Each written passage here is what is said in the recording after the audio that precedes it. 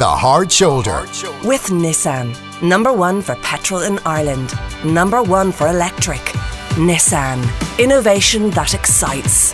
This is News Talk.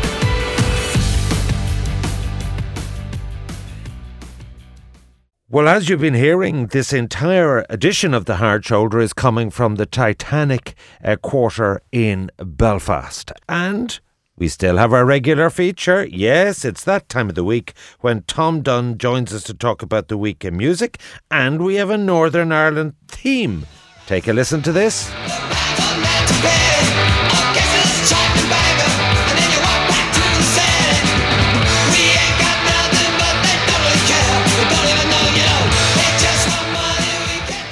Very loud, Tom. Yeah, well, it is punk rock. It is it? back from the day, 78, and the glory days of punk rock. And I just have to say, because you're coming from Northern Ireland, that from going to gigs in that era, Northern Ireland bands were better, pound for pound, than their Southern Irish equivalents. There was something, maybe it was the Troubles gave Maybe them they're more certain- angry. Definitely, and that was the Troubles was doing that. But they seem to have something So to that was write who? about. That was Stiff Little Fingers, and a Stiff track Little called Alternative Ulster. They had another one called Suspect Device. They were very in the moment, very concerned with writing about what life was like for them in Northern Ireland. And I think because of the Troubles, music came to mean even more for people. It was this great escape to get away from it and go and see bands. And strangely, the bands all crossed the divide. It didn't matter whether you were Catholic, Protestant or Catholic, Protestant, going along to right. that. Sometimes Catholics And were they Protestants were in the Belfast-based same mostly? band. Or were Mostly they were. The best of them was from Derry, the Undertones that we'll talk about in a moment. But they had bands like Rudy and the Moondogs and the Adventures and Outcast. And they'd come down south and play in a place called the Dandelion Market, which is where U2 started. And I'd go along and see them. I'd go to that Dandelion Market every single week to see bands. And the Dublin bands were, you have to say, they were just middle class. They were inoffensive. They were very, very good, but they were very gentle. And then the northern bands would come down and they were a different kettle of fish completely. And there was one band called The Outcasts, and you'd be afraid of them. You'd be standing in the audience frightened of them. They just had this intensity about them. It was fantastically entertaining. It really was. But you came away from it thinking, It gave you energy. Yeah, they're a different class to us. They really were. There's something about the northern bands, and even to this day, bands So like run us through Therapy. some of the ones that you really liked. Stiff Little Fingers were the one that you heard. They were the most overtly political of all of them. The Moondogs were a great band who got their own TV show in England at one point, which is hard to believe. Rudy many people will pick Rudy out as one of the coolest bands of all time. But it was a miracle Rudy didn't make it, because they seem to be much bigger than the bands around them in Derry, in Northern Ireland. People would have put money on them. And then I think that the top of the class is the Undertones, and I'll talk about them in a moment. But they were all coming through this fantastic shop, which was in the middle of the Troubles, the Good Vibrations record shop, and it was run by a very That was kind of the man. mecca of it. Yeah, run by a very colourful man called Terry Hooley. But there must have been studios and all up there as well. No. Very basic ones. I'm not sure where the Undertones recorded. Right. There would have been some. Okay. But yeah, basic enough. All right, well, let's move to Tom's best Northern album ever. Take a listen. A teenage dream's so hard to beat. Every time she walks down the street, another girl in the neighborhood. When she was mine, she looked so good. I wanna hold her tight. Get teenage kicks. Well, that is an iconic song. Oh, such a great They're from band. Derry, the Undertones. From Derry, lovely story of the band. Again, kind of finding a harbour from the Troubles and rehearsing and doing gigs over there. And then they sent that song over to John Peel, who was the BBC's biggest presenter and coolest presenter. And he put it on. This was before they made it. Yeah, this is how they made it. Yeah. Literally, Yeah. it was as simple as that. Yeah. He played it in his car and he had to pull over the car to the side of the road to listen to it. He says he cried listening to it, and he went on that night and he played it twice in a row on his show on the BBC, which is very unusual. And Terry Hooley, the man I mentioned from Good Vibrations, was sitting at home waiting and hoping that he would play it. And he said, I was sitting there and then I heard him putting it on. I thought, this is a victory. And then he put it on again. And I just thought, this is unprecedented. You've hit the jackpot. Yeah. And it was just the perfect expression of what growing up is about. And looking at girls and not having the energy or the nerve to talk to them Yeah. at all. It captured that so unbelievably beautifully. And I think picking your favourite album or the best album is a very subjective thing. And loads of critics will always say Astral Weeks by Van Morrison is the best, and there's no debate about this. That's a very poetic album, and I do like it. But this, for me, is just what growing up for me was all about, and what I was hoping. What that era an were they album- in their heyday, and They're are they around, still going? again, punk rock. It was around the days of 78, 79, Okay, that was 80. prime time Troubles. And they'd had a song about the Troubles as well. It's going to Right. happen, which is about the hunger strikes, very subtly about Yeah. the hunger strikes. We're on top of the pops all the time. They were Right into everything the they 80s, released, obviously. Yeah. And they had a great singer with them, Fergal. And when it came to the end, Fergal went off. He's quite successful in the music industry.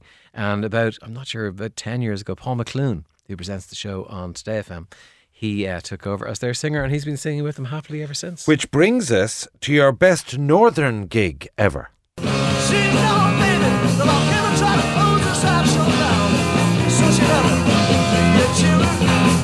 Please keep wearing. Got to let it know.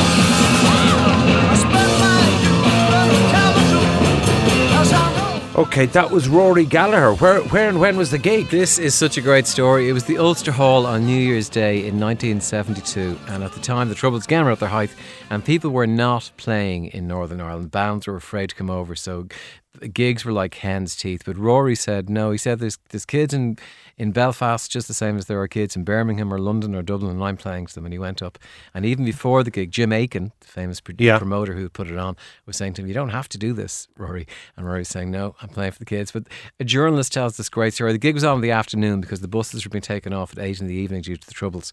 And the previous night there were 10 bombs went off. It was one of the darkest nights of the Troubles for bombing. So this English journalist was walking up the road to the Ulster Hall, total silence, not a sinner on the street. And then you open the door to the Ulster Hall, 2,000 kids inside. And they said when Rory went on, the feeling from the audience was just gratitude. You haven't forgotten us. You know, you're right. There are kids in Belfast. Yeah. And this is what we want. Played for 2 hours. The recording of it became part of his famous Irish tour. The album went released in 74. And it was just absolute magic. People who were at it have never stopped talking about it. And Rory was so good to do that. So many people didn't do it, and he just went out of his way to make the time. All right. and take the Well, risk. look, I really appreciate, Tom, you've gone to a lot of trouble to pick out your best Northern Ireland bands, albums, gigs. Thank you. Now, we have to talk about Electric Picnic. The lineup Yeah, has the been lineup's announced. been announced, and some great stuff on it. Hosier, Irish artist who currently is number They've one. had a big success Yeah, in the US. he's number one in America at the moment. Is that a with his album. surprise? Not really. The single he had out about 3 or 4 years Take ago. Me to the Church, was it? That is a once every 10 years type Right. of song. It was just so big. So Have you previewed that album? I've had him on Westland Baby? No, I haven't previewed it yet. Okay. We were doing a different album. Okay. last week. Right. No, so the point is that is his latest one? It Or- is, Yeah. and it's number one as we speak. So he's playing Florence and the Machine, The Strokes, who I'm a big fan of, 1975. Christine of the Queens, who I'm an absolutely huge fan of, is playing as well. Jarvis Cocker from Pub the Streets, who I think are brilliant. Jess Glynn's very poppy. Courtney Barnett, one of the coolest Australians on the planet. Echo and the Bunnymen, who are kind of there for me. Michael Kiwanuka, who is a brilliant singer. Mitski, who's very, very cool as well. Loads of very cool bands. So yeah, it looks great start. More to be announced, but so far it looks great. So how would you say that compares with previous festivals? Because there was a criticism that they weren't quite getting the top acts. I think last year a festival in Waterford put it up to them, a festival called All Together Yeah. Now, and when you looked at it, there was certain magic to the lineup. You looked down and you thought there are really cool bands that I want to see, Sure. but then there are people like Shaka Khan who you just think, oh yeah, brilliant. I think it has the upper hand in terms of magic at the moment. Okay. And So it's Stradbally the last the 30th of August to the 1st of September, just when the kids are going back to school, just the end of summer, before we all face into the autumn and winter. Before we all What's face the- into, I think what you're trying to say there is before we all face into the Fela gigs, which will of then course. be happening a few weeks later, In Tipperary. which is now the real end of the summer. Yes, they're in the September. 20th and the 21st. Okay. Yes, that's. And when what it would you really pay ends. for Electric Picnic tickets? wouldn't have a clue. I see here it's like Not going to 250 for the entire weekend. Yeah, I someone presume paid. that includes camping or something, doesn't it? Yeah, glamping you'd want for that. Yeah, you'd want to be And well a looked bottle of after. champagne thrown in. Absolutely. I All tend right. to work these events, Ivan. Okay, You know. now your tip of the week. What's this on BBC Friday Just night? in case you didn't get enough Irish music, the BBC 4 on Friday night, celebrating St. Patrick's weekend. The entire night is given over to Irish TV documentaries and programmes. So there's the history of the show bands, which I'm dying to see because I don't really understand that whole era that went on in Ireland. But then there's also a documentary on the Undertones, and I know that has interviews with John Peel in it, where he talks about his abiding love of that band. But it's just the whole gamut of all of the Irish bands who appeared on the BBC and documentaries about the South and the North, and it's a whole night of Irish music, so it should be excellent. So it runs from 7 o'clock around on? 7 or 8 in the evening, all the way through till 1 in the morning. Right through. I'd say you'll go through a right few bottles of wine that night, because you're not doing nighttime that night, are you? No, I'll be home on the couch. Yeah, because you only do Sundays to Thursdays. That's it. How are you getting away with this? I don't know. Right. As long as nobody mentions it on the radio, then I think I'll continue to get away with it. Well, I won't say anything So to I'll be people all right. upstairs. I'll be grand. All right. My thanks as always for our music treats with a northern dimension. Thank you as always, Tom Dunn.